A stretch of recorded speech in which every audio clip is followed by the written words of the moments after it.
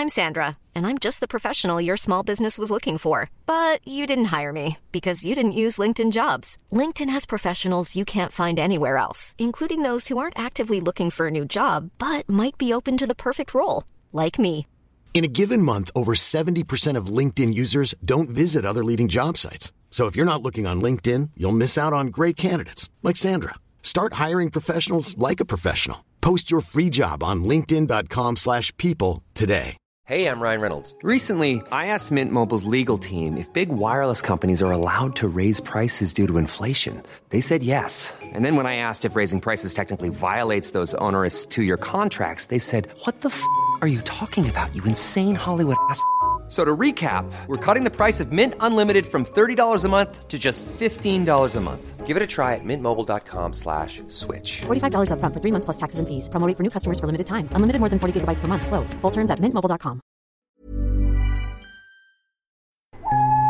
The following podcast is a member of the Great Big Owl family.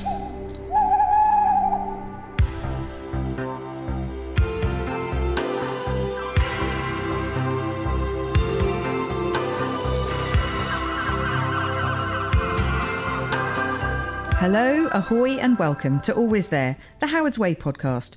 I'm Julia Rayside. Thank you for joining me as I navigate through every single episode of the 1980s seafaring soap opera set in the fictional English coastal town of Tarrant. It would be a lonely voyage without you. This week, we're looking at Series 1, Episode 5, and I'm joined by my very special shipmate, the actor and writer, Jonathan Dryden-Taylor. Or is it John? Should we say John? Oh, should we go for John? Yes, John. hello. John Dryden-Taylor, welcome aboard my podcast. Oh, thank you very much. It's nice to be aboard. Please hold on to the handrail. So, had you seen this show at all before? I was thinking back, and I really, really don't think I ever watched it. I was aware of it. I remember the theme tune. I remember shots of the sea.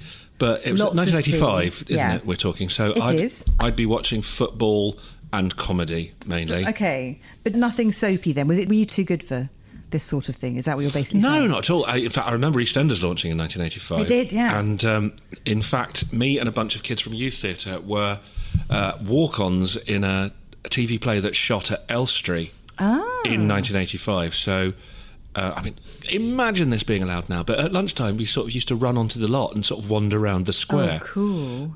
So, no, that was very exciting. And indeed, we found out through backstage monitors who the father of Michelle's baby was. It was Den, everyone! That's a 32-year-old spoiler. Did you really? But you knew before everybody else? We knew before everyone else, and we didn't tell anyone. You should have gone to the papers. You made a fortune. But no time for Howard's Way. Okay, tell me what your first impressions were when you, I want to say went back to it, when you saw it for the first time. Did you know what was going on and did you like it? Well, even before I started watching the episode, there were a couple of things that really struck me. Number one is that YouTube comments never fail to disappoint. So there are two comments under this particular episode. Okay. There's one which is somebody asking where it's filmed and a factual answer. Yeah. And there's another comment where somebody has just said, Ken Masters! Sort of somebody who goes around compulsively naming things they can see. He doesn't need anything other than just those two words. That's everything you need to know about the guy. And boy, I mean, I've got a lot to say about Ken Masters. Good. So, well, I Googled him the other day, not for any nefarious purposes. I was just Google image searching as you do. And this Japanese anime character came up. Called Ken Masters? There's like a superhero with sort of He-Man hair and big muscles called Ken Masters. I like to think that the YouTube commenter is a kind of Ed Balls thing, and this is actual Ken Masters trying to search himself and getting it slightly wrong. Oh, I do hope so. What a lovely idea. And then the titles, that's the other thing that struck me before the episode started. Because tell me you love the music, because I love the music. Obviously we love the music. Okay. But the titles are of a kind that just aren't made. It's just lots of stock shots of boats. People on boats, people talking about boats, people walking past boats. One thing I've noticed about watching Howard's Way is the word boat becomes hilarious very quickly, because very few scenes, very few speeches go by without somebody saying boat at some point. And it's by about halfway through, it's like the teacher in Charlie Brown. It's just that everyone seems to be saying boat, boat, boat, boat, boat, boat, boat, boat to each other. But not just any boat. Okay, the boats you talk about in the opening titles, it is one boat. It's the Flying Fish. It's a very famous boat. If you watch Howard's Way. And actually it's a real boat and it exists. It looks like a training film. It looks like you've taken a job at a boatyard. Welcome to Howard's Boatyard. Here's some boats. They were going to call this The Boat Builders. And then they realised it might sound like a bit of a dry documentary, so they changed their Dry minds. doc, nice. Yeah, thank you. If I do say so myself. Anyway, so the start of this episode is episode 5. We pretty much know who everyone is now. Well, I do. You probably don't. But there's a character called Avril who is furious with her dad because he won't drag the boatyard into the mid-80s by agreeing to make boats out of anything other than wood. I mean, they launch you in right at the beginning. Obviously, I didn't have any idea who these people are, and it's just people striding past boats, shouting at each other, and they are definitely going for it. There's definite shouting. It's Avril and Jack, am I right? That's right. Jack's the dad, the gravelly voice. Overlapping cues, lovely technique, love. They are really, they have learned those lines and they really know when to start saying them. So as an actor, you appreciated the skill. Appreciate the involved. technique. That's good. And, a lot of episodes of things then and now sort of start, a little bit easing you in, like shot of a kettle boiling and then morning, darling. And this is, I'm angry about boats. Stride with me. Yeah, you leave them right in the middle of the argument, I think, at the end of episode 4. So you just go right back in where you left off. And it's, there's a lot of shouting, and she calls him a bloody ostrich. I enjoyed massively. And they don't swear often. He calls her a bit of a girl, which is confusing because, like all 80s women of any age, she looks 45. She does not. Everyone Susan Gilmore's does. the most beautiful woman in the world. I mean, but there's that. Maybe it's just because people who looked like that were so much older than me. Yeah. There's something about 80s styling that you go, right, that's somebody's mum, Completely. even if it's a 20-year-old. Well, and the voices, the accents. Well, this is a fascination of mine because not only do you have all the men talking in their 80s actor Mr. Clifford voices and that we only really know as parody, but people really did talk like that. Yeah. But we also, in the 80s, we laugh at the brief encounter style 30s, 50s clipped voice. Talking, yeah. But 80s women, their RP was just as stylised. They just sounded... It was basically the same kind of thing. It was lots of lovely vowels and consonants, but they just had to sound a bit more defeated by life. So that the inflections were always essentially saying, I give up. And you really get that with Avril in this scene. You do a lot, actually. Yeah, although she is an independent businesswoman, as so many of the women are in Howard's Way, she does have this softer side. She kind of does seem to be on the back foot a lot, doesn't she? So I don't want to say victim, but sometimes a bit victim-y. And then they bump into a 7-year-old Kulvinder Gear. Yes! Who, now remind me what he was in again? Goodness gracious me. That's right. He's the young, only Asian in the village in this show. It's quite progressive. I thought for 1985 to have an Asian character was progressive, which they kind of blow by. On the evidence of this episode, his job is to stand up a ladder agreeing with white people. That is essentially what he does. They do give him a brief but punchy racism in the workplace storyline a bit before we see him here, so he does get to express some of the story of his... Is somebody racist to him about a boat? Yeah, effectively, yes. But the person being racist to him is holding a can of beer at lunchtime, which kind of, I think, is a moral judgment on the racer. Drinking, racer, not the racing. Drinking is a big moral signifier in Howard's Way, if I can judge by this episode. It is. Well, I mean, they're always doing it first and foremost, so everyone has usually got a drink, whether it's the morning, the afternoon, or the evening. Later in the series, there's a breakfast meeting that just has champagne because we can. It's quite something. Anyway, so there's a brief scene in the boatyard where Bill, who's the old sea dog who's been working with Jack since the year dot, talks to Davy about how they should or shouldn't move with the times, and so Bill represents the old guard and Davy represents the new, and they disagree effectively. Does anyone talk about toys in this scene? Because I was very confused. And I'm sure... This is when they're shouting, isn't it? When they're shouting, yeah. I thought... Is she asking him to make toys? Because that seems... I mean, as we're going to discover... I am not a toy maker. I don't make toys. As later in this episode, we find out that there's all kinds of diversification possibilities around a boatyard. But I must have misremembered the toys. It's about whether to make boats out of wood and plastic. Is that right? Yes, I think he sees the plastic boats as effectively no better than toys. Single-use plastic boats. Yes, exactly, because they're not serious. If they're not made of wood, then they can't be serious. They must be. It's a way of being derogatory about them. It is a genuine problem ecologically, because landfill is full of massive plastic 80s boats that just get used once and tossed away. It's true. We really need more sustainable. It's sustainable boats. Plastic. Recycle your boats, you lazy yachts people. Anyway, we leave the boatyard precipitously to join. This is a repeated trope in Howard's Way, I've realised this time around watching it.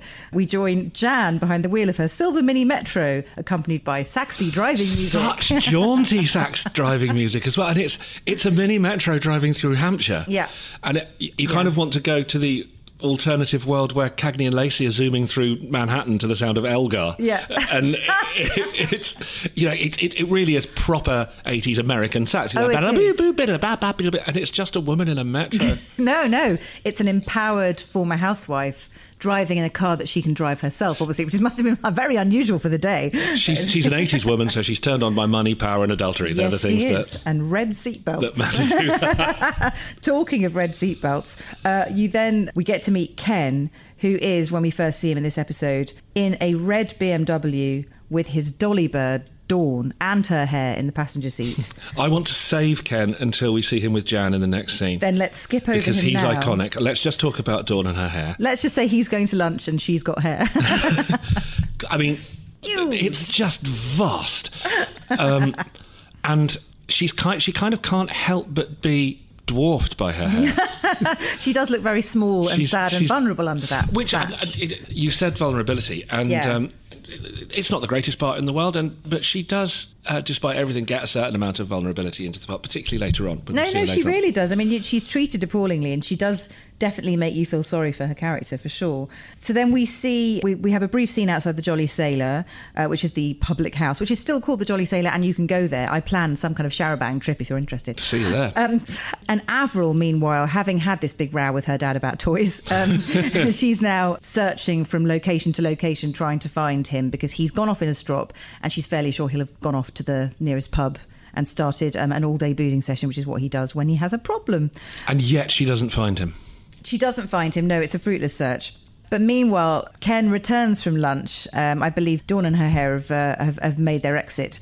And he's wearing the most incredible outfit. I want you to talk about Ken now. I can't wait any longer. Well, I mean, it's a phenomenal entrance. Yeah. Because he comes into the office where Jan's working.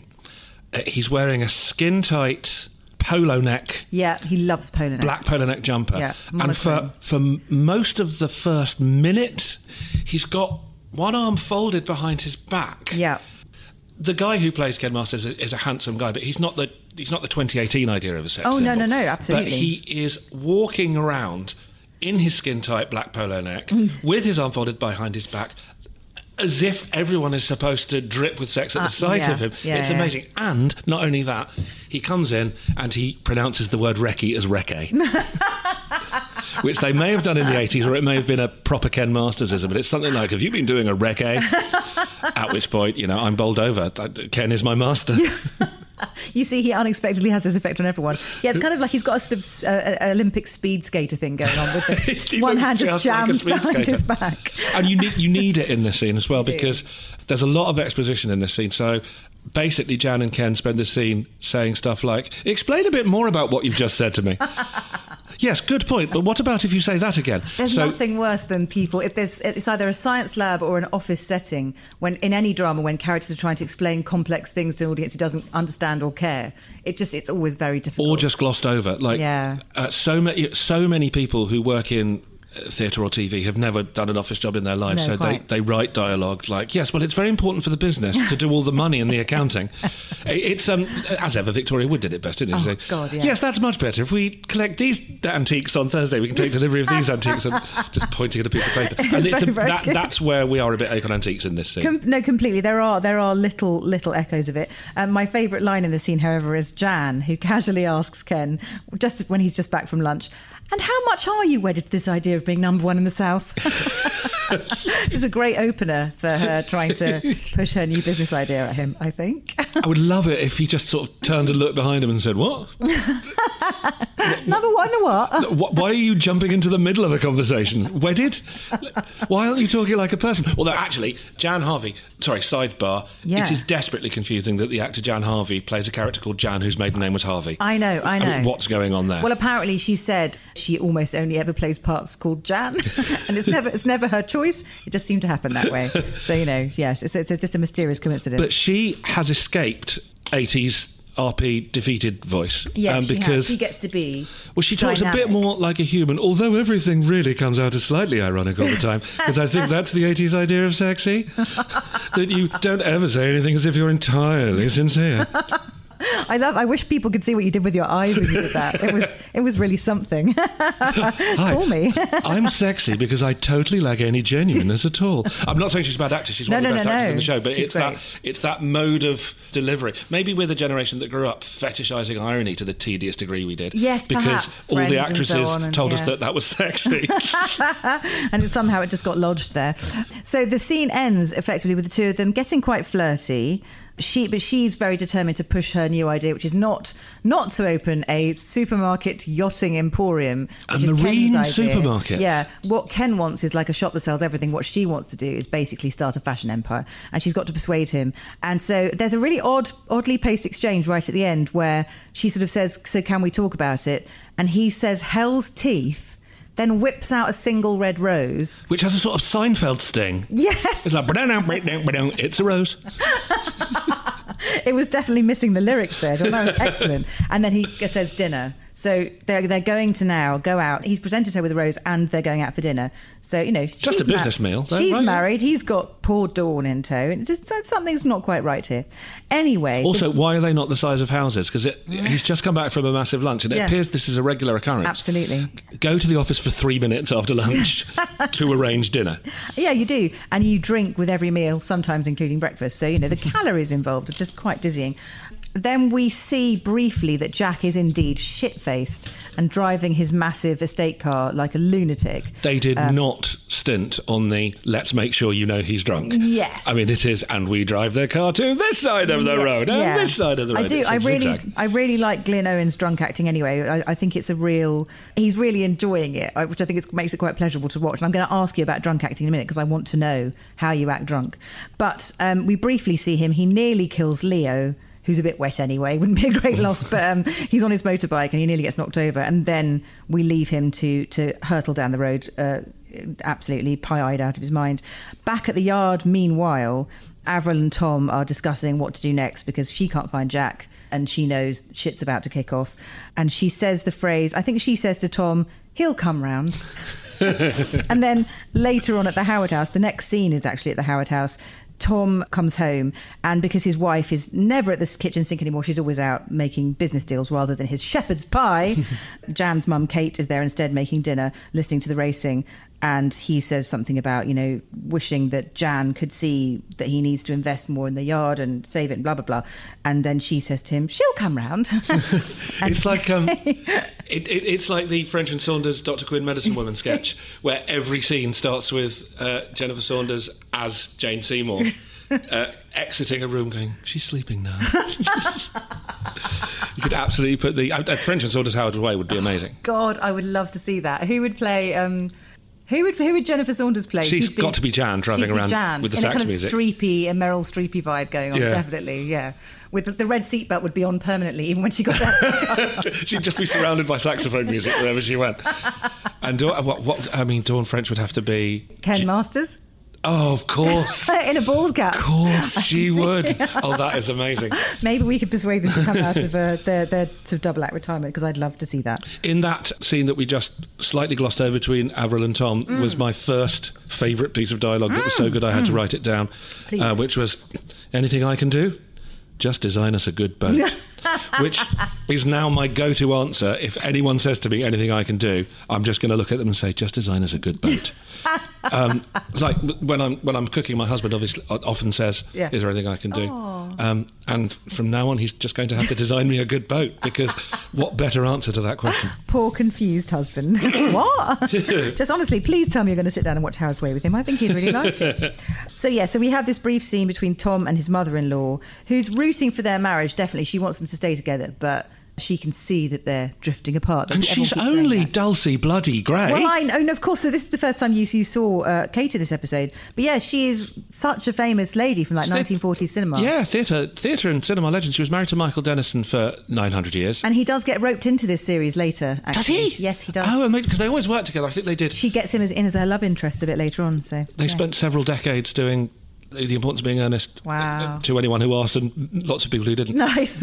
But she's so wonderfully 40s posh. She is. She's terrific. And I love that detail you mentioned of her listening to the racing, because of course she's the Queen Mother. Yes, she is. She has a gin and she listens to the racing, and she offers racist advice. Come on, define racist. No, I mean, that's more a Queen Mother reference. Kate Howard's Way, or whatever her name is not a racist. Disclaimer. No, of course not.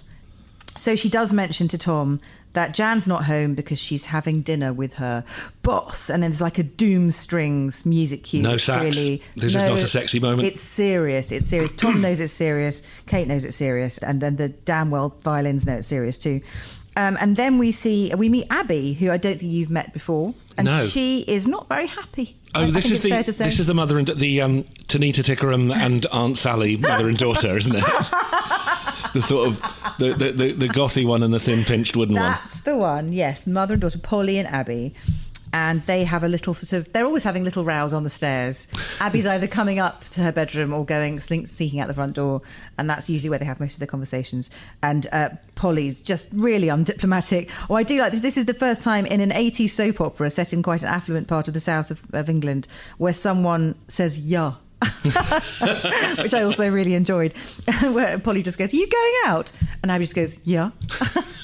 Like, oh, you said yeah. I remember, actually, as a sidebar, when Strictly Come Dancing came back with Darcy Bustle as the new judge, for the whole of her first episode, she just said yeah after everything, and clearly the producer just went no, don't do that, and then she never did it again. That is a wonderful chair for the English language, though, because I got obsessed in early Strictly. This is for the Strictly podcast, really, but we should do that. When Arlene Phillips was a judge, she would never finish a sentence, so she'd say, "And what's so wonderful is your passion and the flaw, and you have the arms, and what I love is really and the accuracy with the steps with you." And then everyone would clap in a sort of bizarre confusion. Is she finished? So anyway, Abby is going out. No, it's never anywhere fun. She's always just wearing a miserable smock and a miserable face, and she's not very happy. These scenes with Abby and Polly have the slightly stilted quality of scripted reality. They're a bit made in Chelsea. Oh, do you think? It's like, because they're full of pauses. It's like these two people who've been given, as I presume, works in scripted reality. Yeah. Here's the situation. Here's the three salient points you need to get across. Here's how you feel about it. There's not quite an organic feel to it. No, I know what you mean. It's a little bit stiff. But anyway, that's the awkwardness between mother and daughter. I think it's perfectly apt in this situation. We should mention Polly's powder blue Andy Pandy outfit. Because she has some interesting clothes. I'm sure they're all very expensive. I know it was the 80s, but that is something else. It's tightly and thinly belted. Yeah. It's a particular powder blue that Thatcher blue, would you say? No, it's lighter than that. It's liquid on old sanitary towel adverts blue. Wow, that's always quite blue, isn't it? And if anyone can pull it off, she can't. Well, I'm sure she didn't get to choose her clothes, Jonathan. Anyway, my favourite bit's coming up next, so I'm going to rush you onto it now. So obviously, Jan and Ken are going to go out for dinner, but first they have to get ready to go out for dinner. Sax. And we see...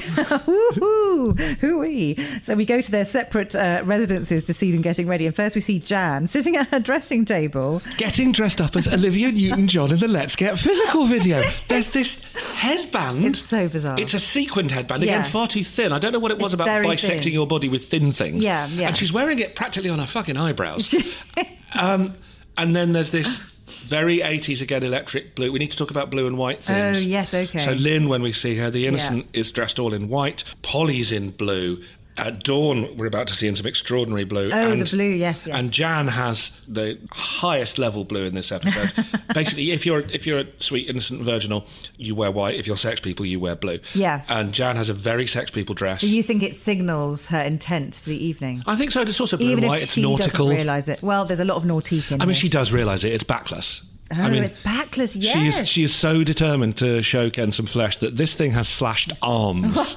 No, I think I wrote down here that Jan looks like she's getting ready for an Amdram production of The Boyfriend. It's very. I in my head, there's a feather in the headband, but is there? I don't know. Maybe there's. No, that is in your head. She spends about half the scene pulling one strand after another of her fringe and putting it exactly back in the place where it just was. It's clearly full of lacquer. It's short. Yeah, there's not a lot you can do. If we're talking lacquer, we need to go back to Polly, who's got 28 cans of Elnet. And Dawn. And Dawn's got Dawn, full scaffolding under So there. Dawn, of course, she's the other half of this getting ready montage. And the scene between Dawn and Ken is such a they're sex people, Lynn. Well, actually, to lead into that, I have to mention this because I wrote this line down. Tom does briefly pop in to see his wife getting tarted up for another man, and he says to her, "I don't like medallion men," which I think sums Ken up quite perfectly. Under that polo neck is probably like a very flat medallion. But I mean, that's what's so wonderful about it. By then it's such a frame. It's sort of gone now as a frame of reference, but it's such a frame of reference that we know that he's talking about somebody who, at no point in the episode, wears a medallion. Doesn't need to. He is a medallion. It's Peter Blake in Dear John, isn't it? Yes, it's the ultimate exactly 80s medallion. There's too many buttons undone, hairy chest, big gold medallion.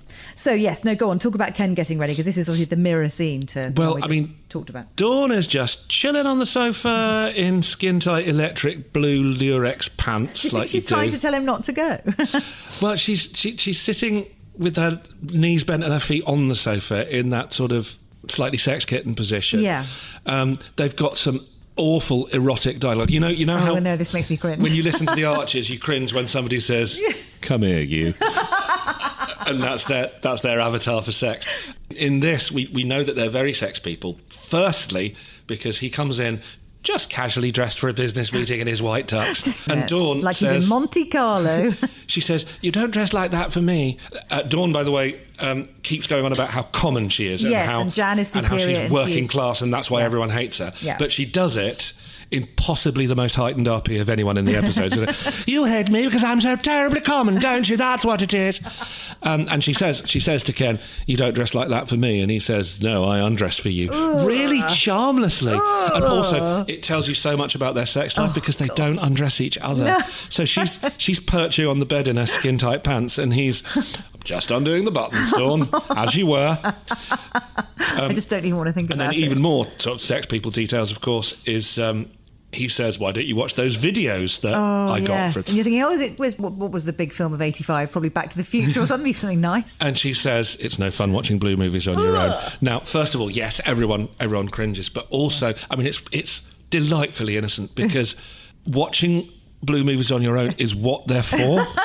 They're designed for a particular, necessarily private act. Yeah. I mean, I know some couples watch porn together to spice up the bedroom, but... No, it's like that bit in Love Actually, where it's at the end and everyone's sort of getting together with everyone, and Bill Nye's character goes off with his manager, you know, the rock star. Have you ever seen it? He goes off with his manager and says, "Come on, let's go and get pissed and watch porn." It's like, no, nobody would do that. No, do it in separate rooms. You don't want to watch each other wanking. And why watch porn and not... Anyway, I'm saying wanking too much. Have sex, wanking and sex. But as we discover, she watches 5 hours of porn while he's out. Because she says how long he's been out, and we can just hear... Well, we'll come to that scene in a minute. But anyway, Ken is clearly a frightful lizard, and she doesn't deserve to be with this awful man, but clearly feels like she can't do any better. He goes out, leaves her with her blue movies and a big bottle of gin, which is empty by the end of this episode. Oh, is it? I hadn't clocked that. Yeah, she kind of picks it up and looks at it and then puts it down again because I believe it to be empty. No tonic or ice in sight. Delicious. After my own heart. Lovely, lovely. I mean, ice, obviously.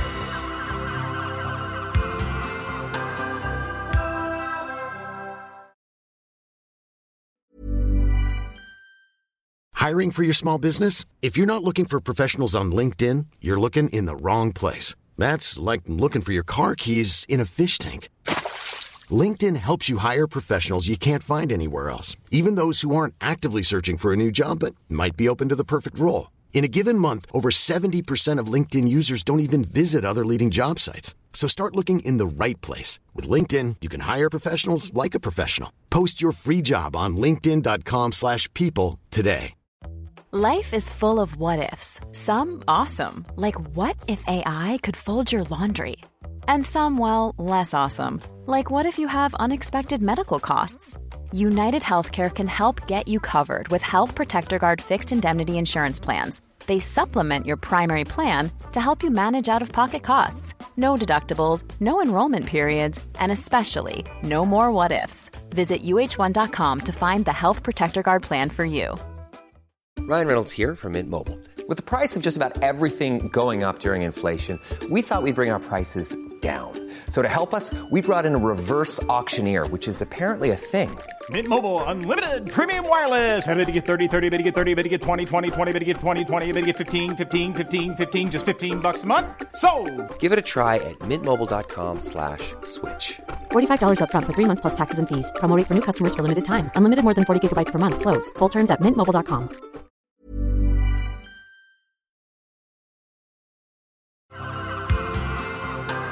Abby is looking for Leo, and she goes and knocks on the Howard's front door, and Tom tells her that he's probably at the yacht club because he always gives his sister a lift on the back of his motorbike. So she trudges off mournfully towards the yacht club. Sad tuba. I wish they would accompany Abby's bits of search. It would make them more bearable. She doesn't get a break. The character has a really tough time. So then we go to the glamorous environs of the yacht club, where Phil Norton, played by Anthony Head, the Gold Blend man, and Frank Anferta and Mr. Gently Benevolent, and I suppose most people would maybe say Buffy, but we're going for adverts, Radio 4 comedy and musical theatre. I mean, obviously he's brilliant in all those things, but he is the Gold Blend man, and that's how I will remember Can we him. wind back before we get into the co-stars? But I'm at the yacht club now. I'm going to order a gin and tonic. From the Overlet Pine Yacht Club, which this is a very deep cut, which looks like... Do you remember Family Affairs, which Jan Harvey and Ken Masters were both in? God, were they later at on. the same time? The yacht club looks exactly like the Lock in Charnham. It's got that overlit plastic pine, looks like a works canteen feel that's very, very unpub-like. But before we get to the yacht club / the Lock in Family Affairs, we see Dulcie Gray, who's got the best of all cars. Oh, I know. She's driving a Morris Traveller. I didn't realise. I mean, obviously, you presumably married Joel Morris so that you could have... You could be a Morris Traveller. Yeah, I like Morris dancing, and I really want a Morris Traveller. There's a Morris Traveller, and I want to know the story behind this, that has been parked in the exact spot, without moving, in Belsize Road in northwest London for 23 years, to my certain knowledge. It never moves. I don't think it's ever driven, but it's always spotless. Sad. Really? Oh, so someone's looking after it, but it's just not moving. I wonder if it's Dulcie Gray's for this episode, if it's just a little tiny pop-up Howard's Way museum in the middle of Swiss Cottage. No, I want to open that now. Howard's Way Museum in the back of a Morris Traveller. God, that would be my ideal job. Aww. Anyway, so where were we? Yes, Leo is taking his sister to the yacht club. The Gold Blend man is chatting up his sister at the yacht club, and he says the rather distasteful line to Lynn, "Push yourself in my direction," which is just bleh. I mean, how do you... I'm pushing. Here we go. Hold on. No, I'm nearly there. Yeah, keep feeling sexy. I'm just pushing myself over here with my muscles.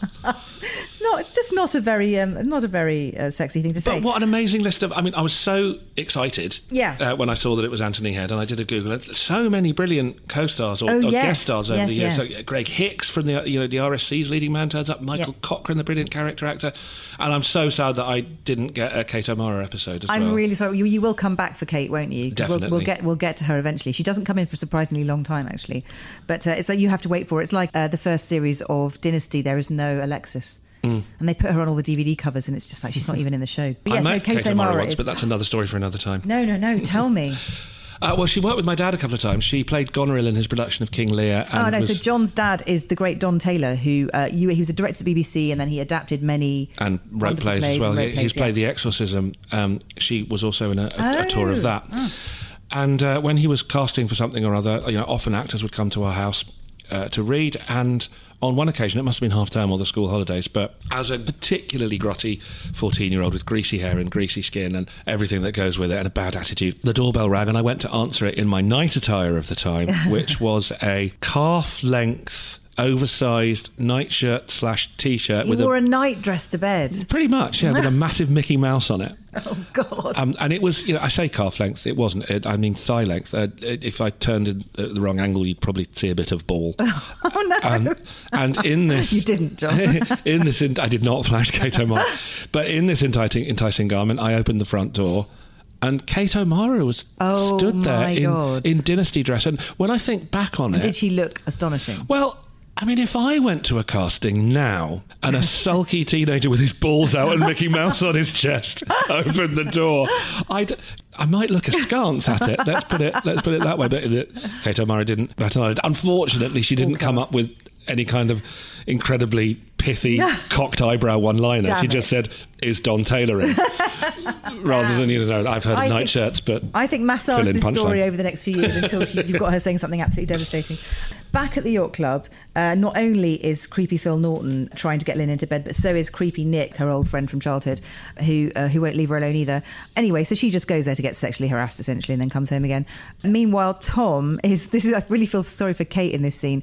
Tom is now inexplicably down by the marina walking with his mother-in-law, telling her at great length about ultralight displacement boats, which is a real special pigeon of his at the moment. Do they walk around in a circle in this scene? Oh, I didn't notice. Did they? I was watching the scene, and while Tom was making me want to shoot myself with boredom, I thought, is that the same boat, or is it just that boats all look the same? It's like that scene, that brilliant scene in... that would be brilliant. Somebody who's competed in the boat race. What do you do? I'm a boat racist. No, that's not what... Sorry, I didn't mean... But yeah, there's that fantastic scene in A Touch of Cloth when, as a parody scene of A Walk and Talk, John Hannah and Saran Jones just walk down one corridor and then turn around and walk back down the same corridor. And that's what this scene felt like. Okay. I think they were doing a little circular circuit. They may have been. Of the boatyard. Anyway, we briefly return to the yacht club where Goldblum Man is still putting the moves on Lynn because she deserves it. She's a barmaid. It's all you get. And then Leo offers Avril a lift on his motorbike. She's still looking for her dad. And so Leo, you can sense, is a bit sweet on her at this stage. He's so wet, though, isn't he? He's incredibly wet. I do feel sorry for him because he doesn't get to do much that isn't just really passive-aggressive and wet. I think I probably hate Leo. You can't hate him. He cares about the planet. Oh, whoopee ding. You know that Leo, he cares about the planet, which is a good thing to do. We should all care about the planet, everyone. Sure. But if you were caring about the planet in 1985, then you are definitely an acid casualty with a beard sitting outside pubs with a beaded necklace on, boring people about fucking chemtrails by now. That's what I think of people with a conscience. I feel sorry for him. Anyway, so obviously as Leo and Avril are getting onto Leo's motorbike, it's at that point that sulky, sad Abby. I've actually drawn a picture of her in my notebook. I wish you could see it. It's haircut with a frown. Absolutely perfect. You need to put that in the show notes. I totally will. We'll do show notes if that's the thing. But yeah, she catches sight of Leo, who she's never really expressed any romantic interest in, but clearly it's been bubbling under. But she has her own stuff to worry about. That's because he's porridge. You can't express romantic interest in a bowl of porridge. Well, no, she can, but it takes a while. So she sees Leo getting onto his motorbike with another woman and looks even sadder if that's possible. And they deserve each other, actually. Slopes off dejectedly again, probably to head back home and have another row with her mother. Now we're getting into one of my favourite sequences. So now this is where the Morris Traveller actually comes in. So that's where we first see Kate. Well, in this episode, it's where we first see Kate driving her amazing car. It can't be, because I've got Morris Traveller on the previous page. Well, look, I don't care about your notes. Like mine are... This is the Bible here that I'm hitting now. But anyway, there's Kate's in a Morris Traveller. I'm never happier than when I see her in one of those. And then Jack is absolutely shit-faced and he gets into his car outside another pub. It's a different one I've not seen him at before. And he's obviously going to drive again, even more half-cut than he was before. Meanwhile, Kate's in her car, so it's like two people in cars. Blamelessly. A lovely little old lady in the nicest car you could imagine, the most British heritage vehicle, and then this drunk lunatic in... She's got a murder kit in the boot. We've had many theories about the characters in Howard's Way secretly being killers. Leo, talking about murder on a podcast, check us out. That's not like podcasts. I know, we have to get it in somewhere. It's actually a legal requirement. So now we get to see, never mind Jack's probably going to kill some innocent people with his drunken driving. Now we get to Jan and Ken, who are at Casper's. And Casper's, as far as I can remember, it's the only other venue. It's not the yacht club. It's not... There's the pub. Casper's is where you go with a very important client, like Mr. Udi Gower in Neighbours. So it's quite odd, and Dawn expresses surprise that Ken is taking just one of his employees to Casper's because it's really fancy. Julie and I were in a fancy restaurant recently, and in tribute to Ken and Jan in this scene, we both sat on the same side of the table, which is what they do for the sake of the two-shot, but it is extraordinary how very next to each other they are in this meal for two. It's quite hard to cheat those angles, isn't it? I think some of my favourite moments in this scene. Yeah. I mean, we'll get to this later, but at this point in the episode, I wrote, there are couples dancing in this restaurant. It's a really odd Poor restaurant. Innocent me, little did I know what was coming. They were just warming you up. But this is where Jan is making her pitch to become a top businesswoman in business and adultery. A fashion businesswoman rather than just a businesswoman. Yes, she wants to run a boutique. And her credentials for this is that she wears clothes. And Ken quite rightly expresses doubts that she'll know what to do. And he's either eating... He's got... Like, she obviously doesn't have a starter because women didn't do that if they wanted to fit into their lovely clothes. But Ken has got one of those starters which I couldn't quite make out on the video, but it's in a stem glass. It's either a prawn cocktail or like half a grapefruit with a cherry on the top. Or just a gram. I'll have the cocaine, please. I'll have the businessman's starter, please. I like little details like that. Yes, there are people dancing in this very strange restaurant. They're wildly overdressed, and he's eating half a grapefruit like it's a luxury food item. Great exchange where Jan really, the balls of this woman. Yeah. Ken says to her, I don't know anything about fashion. And she says, I do. And it's like, mate, we can all see what you're wearing.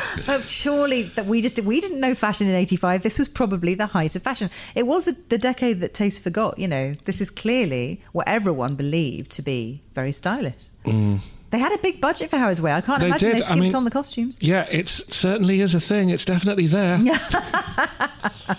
I'd like to see you pull off that straight I could blue. pull that off. And a headband. Actually, I'm looking at you now. You definitely could. Meanwhile, Kate nearly hits and kills Jack, who by this point has ditched his car in a ditch and is now weaving on foot down the middle of the in the dark same zigzag that the Cortina was driving in earlier. Yes. And Kate says, "What the dickens?" because she nearly hits him. So Does she actually say what the dickens? She says it quite often in Howard's Way. It's kind of her thing. In fact, I like to think it's probably Dulcie Gray ad-libbing because I just imagine that's how she always talked. So Jack is doing the best, for me, like the most fun drunk acting I think I've ever seen. But what do you do to act drunk? You're an actor. Well, like you say, Glyn Owen does a good job. I think he's having maybe too much fun at times. So he puts, for example, I noticed he puts about 8 glottal stops into the word hedgehog. He does do that quite a lot, though. That's just how he speaks. To delineate drunkenness. But yeah, it's like crying as an actor. I think the mistake people make about acting drunk is act very drunk, and do all that stuff. But most drunk people, particularly in this situation that Jack's in, most drunk people are trying to convince people that they're not drunk. Yes. It's as I say, it's like crying because, in a sense, the key to crying is to be trying not to cry. So okay. I think the fun of doing a bit of drunk acting is actually to be doing that very precise but slightly inaccurate, very sincere face, but just a little tiny slur on what you're saying. Because that is more true to life. Excellent. And Glyn Owen, father of the actor Lloyd Owen. Oh, yes. Of The Things. Yeah, he's in all sorts of things. Very handsome chap. But he does a good job. There is a kind of delicious swagger about Glyn Owen, actually. I think I could see in his younger days, I imagine he was a bit of an idol himself, a bit of a matinee idol. And I love this particularly 80s kind of character that still stayed with us, of basically just the character who's a coronary. Yes. Who's always angry and always red-faced and always necking the whiskey, and you're just thinking, if you were in the opening titles of Casualty, then you would be the one with the things like jammed onto your chest. Just going to paint the chimney. Every single week. So anyway, Leo has delivered Avril back to her home. So he goes inside to have his nightcap with Avril, and he looks like she's just said, "Do you want to come and have sex with my face?" or something. But he really does. Milk and sugar. What about the ice caps? Fuck off, Leo. Okay, no one so far has warmed to Leo. I'm really starting to feel quite sorry for him. Anyway, back at Casper's, things are about to heat up between Jan and Ken. Boy, are they ever. I mean, first of all, they have the sexiest of all conversational topics. They do. How many Arabs were at your school? Stop it, you're getting me all excited. I know, right? Yeah, that's... he asks her where she went to school, and she says what I think is supposed to be Tyrrell's, but in posh 80s voice, it comes out as Tills. And he says something like, well, aren't there lots of Arabs there? What? And she says, there weren't any Arabs there in my day, but with an inflection that suggests she's actually saying, here are my labia. It's really weird. There's playing the subtext, but kudos to Jan Harvey for getting quite so much suggestiveness and eroticism into the line, there weren't any Arabs there in my day. Super sexy. And because this is a restaurant where people dance... Yes, now this is what we've been building up to. Ken's big, the big measure for measure Tosca bargain that Ken wants to make with her is yes, I will fund your business. Even though he said he definitely wouldn't. Yeah. If you dance with me in this restaurant in Hampshire, that's the price he's getting her to pay. And so they get up, and I don't know. I suppose this is intended as a comedy sequence, but they get up and oh no, it's a tango. So they do a tango. And it's quite a choreographed... It's like the full straight, arms in front of each other, faces to camera. I mean, there's a bit of meta stuff going on. Jan is practically... she's looking down the lens and she's practically doing the whole record scratch, freeze frame. I suppose you're wondering how I got myself into this position. Well, she is. Thing. And I for one, could have taken more of that. But if I'm sitting trying to eat my prawn cocktail and chicken in a basket, these people suddenly getting up and just because the pianist happens to be going rum-tum-da-tum, actually do the full, they take over the Some Like It Hot, rose in the mouth. Maybe it's the same rose from earlier. It's a rose. They part the C of OAPs on that one. Just make a beeline for their tango lunges. Just as when Julie Andrews is sort of gloriously trilling away on that bus singing I Have Confidence in The Sound of Music, nobody in the restaurant notices that these two people have started fucking tangoing. No, it was perfectly normal back then. We all did it, didn't we? Yeah. So, sorry to bring the mood down again. We were having such fun at Casper's, and now we're back at Avril's house, and Leo is lecturing her on ecology. Oh, he says, I'm not alive anymore. He says, buying Greenpeace stickers isn't enough, you know. I can just see on Julia's notes that next to Leo's name, she's drawn a CND peace sign in green. Green. Like the emojis that automatically appear when you say names of films and TV programmes on Twitter. Yeah. Julia has a Leo emoji that she has to draw herself every single time. The other thing we learned from this scene, by the way, one of the great lines, I think, of this episode is that Avril's dad, a.k.a. Jack, loves wood too much. That's not possible, is it? That's why I'm not trying to make the obvious smutty joke there. No. I don't think it's that makes it such a funny line. It's just the concept of the fact that somebody can love wood, not only just love wood, but love wood too much. But then, as we are about to discover, characters in Howard's Way love all kinds of things. They do, and it's usually inanimate things, so they're not focused on the human world that much. So we leave Leo and Avril, with Leo having randomly agreed to do her decorating. But also... He's not a decorator, he's just said, I'll do it for you. That's the only interesting thing he's ever done. I'll paint your hallway. No, don't mention it. This isn't part of a run of scenes. This scene between Leo and Avril, and also the scenes between Kate and Jack. Yeah. When she sees him weaving around the road, she picks him up and takes him home in the Morris Traveller. Yes, she looks after him, not knowing who he is. And so we have scenes between Kate and Jack in Kate's home. And this is a section in the middle of the episode where everyone just tells a stranger or a near stranger everything about themselves for no reason. They spill their guts. And actually that's where we're going now. So Kate and Jack are back at Kate's house and she's trying to sober him up. And Jack is moaning about his daughter and he says, she's a two-faced feminist. You feminist! Which is the worst thing you could possibly be, up Greenham Common without a bra. Outrageous. Yeah, so clearly he sees that as the worst insult possible. He spends a lot of this episode just in Kate's parlour whinging about his daughter and the guy he's gone into business with, little realising that the guy he's gone into business with is actually the son-in-law of the woman who has taken him in. Back on that Avril feminist thing as well, she's a raging feminist because she has an opinion. Yeah, that's right. That's what makes her. Yeah. She keeps speaking Valerie her mind. Solanas. In a chunky belt. And then we switch back to, so we're switching between these two sort of not couples. We switch back to Avril and Leo, and she's just found herself unexpectedly telling him the story of her broken love affair with this mystery man in London. So we've been hearing about the fact that she's back in Tarrant because she left London under a romantic sort of grey cloud, but we don't know anything about it. This is the first time we've heard her say it. And she mentions that this guy that she loved said he wanted to marry her, went to America and came back and he'd married somebody else over there. And Leo says rather strongly at hearing this, that bastard, which is the most passionate he ever is in this show, I think. He doesn't get to swear, I think, ever again. but he does in this why scene. would he? Because he's Leo. He's just really nice. I'm a Ginham. I've taken a Ginham. Okay, fine. Well, one of my other guests decided he was a serial killer. Well, I wouldn't put it past him, except it is too interesting. Yeah, I know, you're right. I think he might be a serial accountant. Secretly going around doing people's books while they're not looking. Back to Abby and Polly. So Abby, having found him and thought he was off with another girl, she trails back into her house. Again, another argument on the stairs with her mum. Real soap territory now. And it's nasty. It's nasty. Savage. Yeah, because Abby says something like, I didn't ask to be sent to finishing school. That's right. Polly says, I suppose you're going to say, I didn't ask to be born. Which is good that they preempted that rather than just having her say it. I thought that was quite advanced for 85. Yes, that's true. And then Abby says something like, I didn't. And then Polly, before she can stop herself, says, God knows, the last thing I wanted to was be lumbered with. And then she bites her tongue. And it feels like that's the wrong point in the sentence to stop that when there's only a syllable to go. You said the word lumbered. The damage is done. You're past lumbered. You might as well just say you at that point. That horse is not going back into the stable. No, it's not. But then you get Horror Face, and you get the first appearance in this episode of Drama Sax. Yes, We've had independent businesswoman Sax, we've had sexy Sax, and now it's wah, wah, wah, wah, wah, wah, wah, wah, she just said that to her daughter. And it is significant because obviously there has to be a proper break between the two of them now to explain what happens at the end of this episode.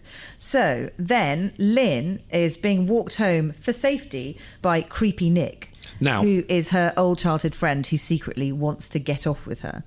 Now, he's played by Boris Becker. That's right, yes, the tennis player. And she is played by Tracy Childs, who she's great. Is in my personal pantheon because she, of course, is one of Felicity Montague's public school friends in the brilliant Victoria Wood sketch, Just an Ordinary School. Was she in that? She was in that. She's the one who, among other things, is in the dinner queue in the canteen and asks the dinner lady what's for dinner and then says, oh, it's boring old brochet au champignon, tediosity.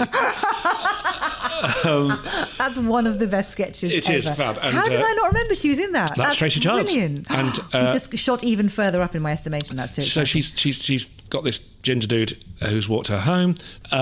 It's very bright, like the pub. It's very brightly lit outside her house. It's like there's a football stadium just next door with its floodlights on, or just like lots of camera assistants with big torches. But yes, she finished her shift at the yacht club. He's supposed to be protecting her from the brigands that could jump out at her unannounced on her walk home because she's a very beautiful young woman. And instead, he turns out to be the threat. And he makes a lunge for her, and it's really quite... full-on boob grab. I mean, it's not... I mean, she gives him a peck on the cheek goodnight. And there's no suggestion that it's anything more than a peck. She's not interested. And then, but he doesn't even just... He doesn't go in for a kiss after the peck. No. He literally... He made the noise. I was genuinely quite shocked. It was shocking, wasn't it? And then he accuses her of the worst thing you can accuse any other human being of. What? And this is where I lost it a bit. That's all you're interested in. Not people, just bloody boats. That's when boats just became a word that no longer meant anything other than it was going to make me cry with laughter. Because when you, at the point when you've just tried to sex pest somebody, and the worst thing you can say to them is, yeah, well, you love boats. Turns out, he was right. Yeah. He was bang on the money. It's actually, he was very perceptive. She goes inside, sees her dad, sort of tearfully falls into his arms, and they talk, and she said, oh, a guy's been hassling me, and she says who it is, and he's very supportive, he's very lovely to her. And then she does say to him, I don't think I could ever love a man as much as I love the flying fish. She says she loves boats too much, and this is where you better pray that no relative of Tom Howard's ever has any kind of addiction issues, because she says, essentially, I'm just so worried that I might love boats more than people. And he says, would you like to go out in a boat? And it's like somebody coming home from rehab and their dad saying, I know what you need, some lovely heroin. That'll make you feel better. She's literally just said to you, I'm dangerously erotically obsessed with boats. I don't think there's any suggestion that it's like a sex thing. I don't know. Okay, fine. And he says, what you need is a boat, young lady. So they go out in a boat. They literally do, middle of the night, out sailing, which is very them. And they actually go out sailing on the Flying Fish, which has obviously been sold to a mystery buyer.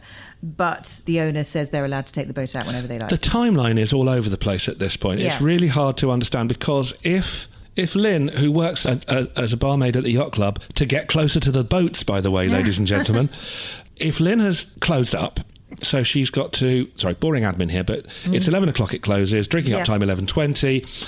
Clearing up, wiping tables, cashing up, washing the glasses, midnight at least. Yes, at least. Walking home, unpleasant conversation outside. Yeah. So old heroin boat dad is saying, shall we take the boat we've sold out at 1 o'clock in the morning? And Jan and Ken are still in We Never Closed Casper's. Well, I know exactly. So everyone's having a bit of a late night back at Polly Urquhart's house. She tries rather ham-fistedly to tell Abby that even though she was a mistake, she does sort of love her, but I don't think it really cuts any mustard with Abby. And this is quite good thematically, because we're bringing up the idea of unwanted pregnancies and people having babies that they don't want to have. Why is that relevant, you ask yourself? One of my favourite lines in the episode, probably my favourite line in the episode, Polly does that mother thing of telling her daughter to dress better. And so she's got quite a nice little figure, is it? That's right. You've got such a nice little figure under all that. All you ever wear is that shapeless garment.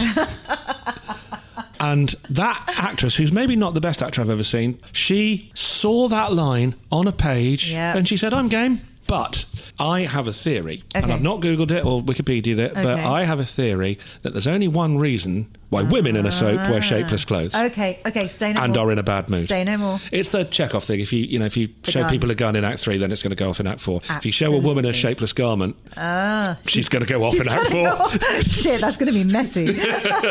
Anyway. Also, Polly comes for Abby's hair in particular. Oh, yes, the bowl cut that you do. And that is a brave thing to do when she's got Basil Brush on her head. If you could only ever have one hairstyle for the rest of your life, would you have the bowl cut or the Basil Brush? I would alternate. You're not. You can only have one. No, I'd have the bowl cut for normal working days and the Basil Brush for fancy. When you wanted to team something with powder blue. Yeah, with a Nick Kershaw. Anyway, back in Kate's parlour, Jack's still whinging about his daughter.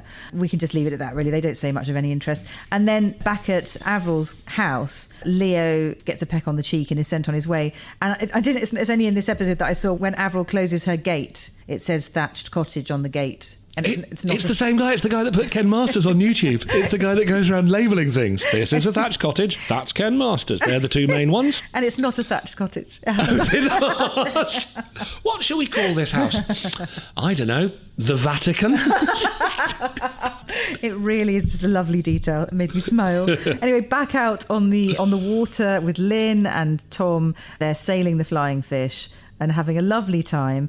And then back at their house... Now, that's not green screen, is it? No, they really did sail. They did all the sailing. Blimey. Yeah. Boats. So Jan finally has come home from her weird tango, business meeting. Business date with a rose in her teeth. Leo's also back. They're both looking as pleased as each other. He thinks he's in there with Avril. She is, pumped full of adrenaline because she's going to start her own boutique. And then Leo turns completely into oatmeal and disappears through cracks in the floorboards. If it rains, he literally would just dissolve.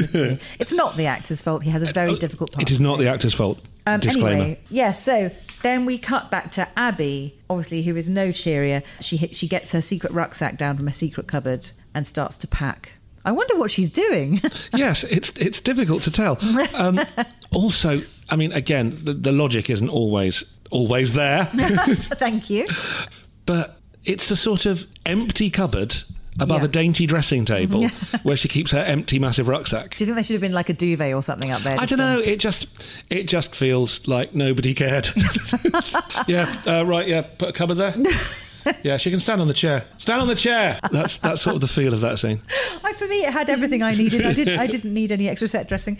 And then oh God. So obviously everyone is back from their night out, including Ken, who arrives back at his bachelor pad with a spiral staircase. And by the timeline, it's like a month later at this point. Such a long time. And as he arrives back, we can hear... almost indistinct, but you can hear the audio from the end of the video that Dawn's been watching. So the porn that Ken got for Dawn, which she's been watching for 5 hours, I mean, she needs to be careful, she'll do herself an injury. But she's been watching it for 5 hours, and it appears to be honky-tonk piano with sort of sassy Brooklyn women talking over the top. That's all you can tell. You can't really tell what they're saying. It's all like, hey, over here with the sex already.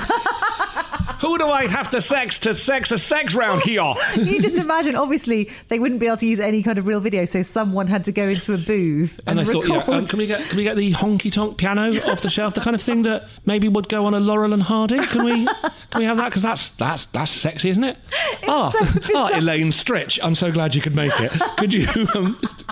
Oh, and Cagney and Lacey to come in. It's very, very odd. Anyway, so she's been watching porn non-stop for 5 hours in her tight blue, electric blue leggings. And and they have a row, and it's nasty. It's quite a nasty row. It is. Clearly both of them have had a bit to drink, but she barks at him, not without cause. Why are you so horrible to me, Ken? And he says, Is it because I'm so terribly, terribly, terribly working class?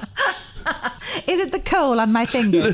And then he says, if you don't like it, get out. And they have a full-on, that's it, this is over. And she says the saddest thing in the world. She doesn't say no. No. She doesn't say, what am I supposed to do? She says, where would I go? Yeah, she's got nowhere to go. She's got Ken's house with his Broadway porn, and that's it. So that vulnerability that I mentioned for Sally Farmiloe really comes into play here. It's quite a bleak little scene. Also, have you noticed that Ken, and I really think this is a good detail, Ken speaks less poshly to Dawn than he does to Jan. So with Jan, he's on best vocal behaviour, but he all goes a bit Bill Sykes. I mean, he doesn't go Bill Sykes, but... It's like my husband does that when people come around to fix things at the house. Oh, hi, mate. Yeah, suddenly it's like, oh, we're back in Essex, are we? Yes, all right. No, fine. Somebody said to me years ago, and it was enough to stop me in my tracks, my friend Emma said to me, John, why do you always call cab drivers my friend? Thank you very much, my friend. Oh, no. So that was knocked on the head. I think we're all guilty of it a bit. Their scene ends even more nastily, that he's basically told her to get out. He appears to be clearing the decks, thank you, of Deadwood, Flotsam, Jetsam, whatever you call it. Brilliant. Because he is now, in business terms and perhaps romantically, setting his sights on Jan. And he says he'll pay her to go away, which is just so awful.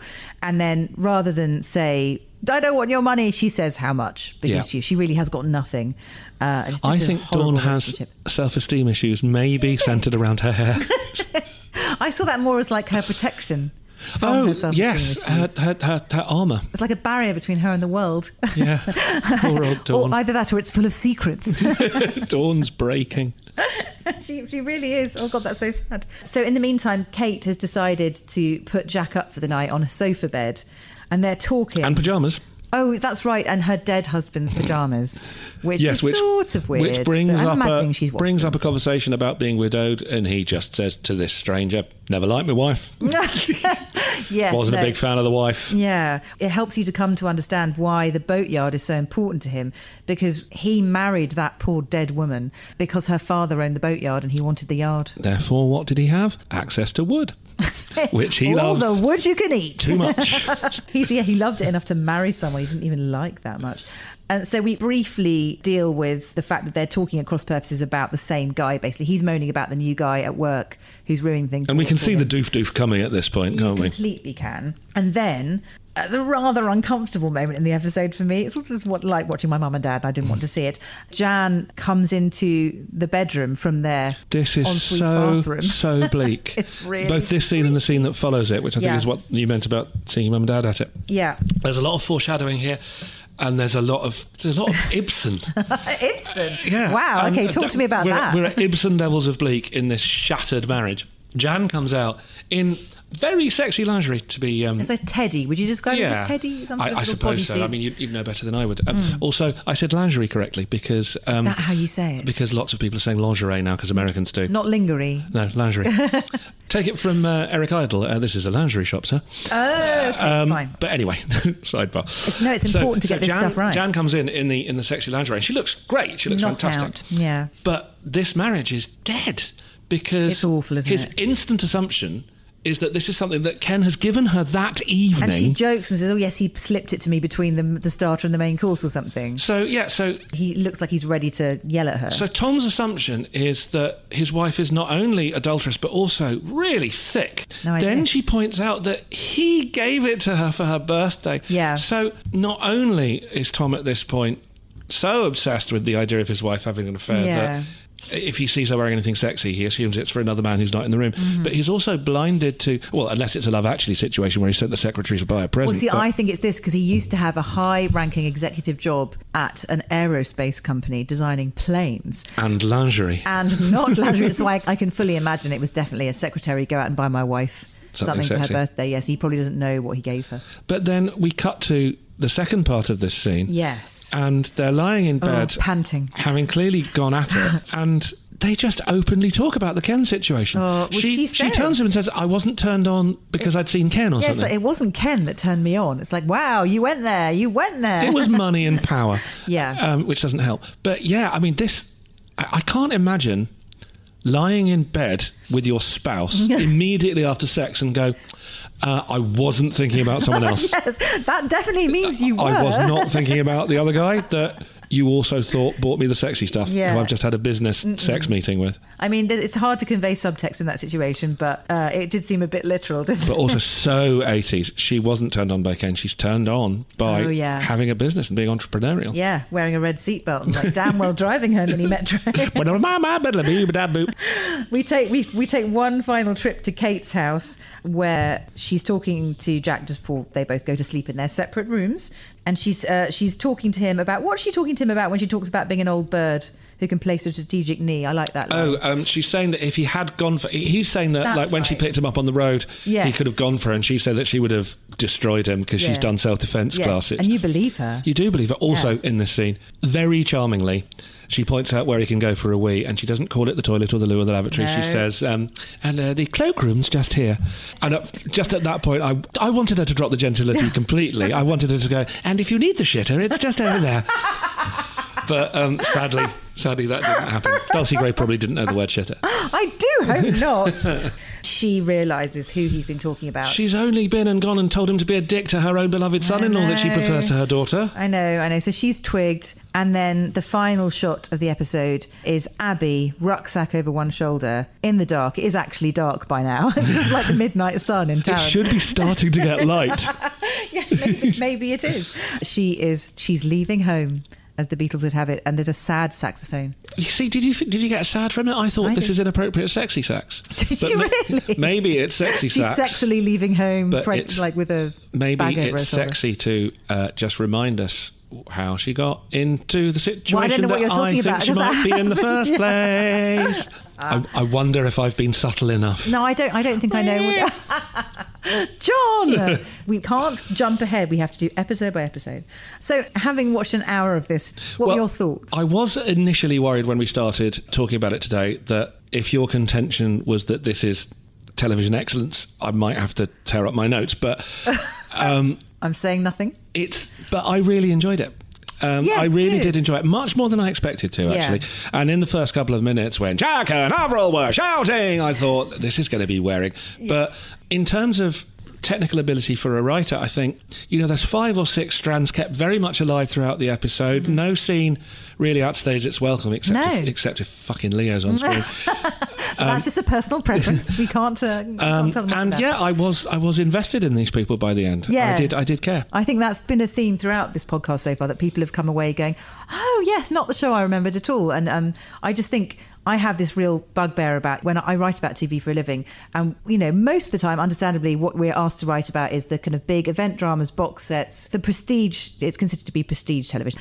And what I really admire in television is when someone can make a popular series that has both the quality and the broad appeal in one. I think Death in Paradise definitely does that now. I think I'm also... there'll be a Lovejoy podcast at some point because I'm obsessed with Lovejoy. Bergerac. There were lots of those dramas where the characters are all really well drawn. They knew how to structure an episode really well, how to convey everything without sort of hitting you over the head with it. Yes, and also... Don't say but. Anyway, I'm glad. You seem to have generally enjoyed it. I really did, thank you. Now, what I normally do at the end of each podcast is ask my guest to sing their own version of the theme tune. And what I brilliantly did was I forgot to tell you to do that. But you very kindly agreed. John is a professional singer. He's got an absolutely beautiful voice. He sang at my wedding. It was lovely. He stole my wedding, actually. People only talked about the singing after that. But he is going to sing for us the Marty Webb lyrics, but over the opening theme. I think this is something that should be brought back. So in 85, EastEnders started as well. Yeah. And so you had Anita Dobson singing Anyone Can Fall in Love to the EastEnders theme. Yeah. Marty Webb sang Always. I mean, if Always There to the Howard's End theme. Can you imagine? Howard's End? Howard's Way. People keep doing that all the time. I got through the whole episode. But, if you did that now, it's like, out now. Valley of Love. Sarah Lancashire sings the haunting theme tune to Happy Valley. And at number 3, we've got Saran Jones with Weird Sex on Worktops, theme from Dr. Foster. I mean, it would be amazing. It would be really cool. It'd be something to look forward to. But also, Marty Webb was a big musical theatre star, and 1985 was also the debut of Les Mis. That's when it opened. Was it? In the West End. Yeah. So rather than sing it properly, because if I did that, it would just be beautiful and no fun. And there'd be a single tear on the face of every listener. But I thought I might favour you with a sort of very musical theatre, very Les Mis version. Okay, I'd love that. Do you want me to hold up a big flag behind you while you're singing? Wave it about. So I'll stand with my feet at 10 to 2, doing the 1,000-yard stare. Good. With my chin slightly elevated. Yeah, you have been a revolutionary in several things I've seen you in, actually, haven't you? I've waved flags in my time, yeah. Yeah, you're very good at it. Well, all that remains me to say is I hope you've enjoyed the podcast. If you would like to, come and find us on Twitter. We're at AlwaysTherePod. And John Dryden Taylor, thank you for being always there. Thank you so much for having me. He'll come round. Always there, your love is always there. No sea could ever divide the love we share. It's always there, near as the morning air. As sure as winds keep blowing, love will be always there.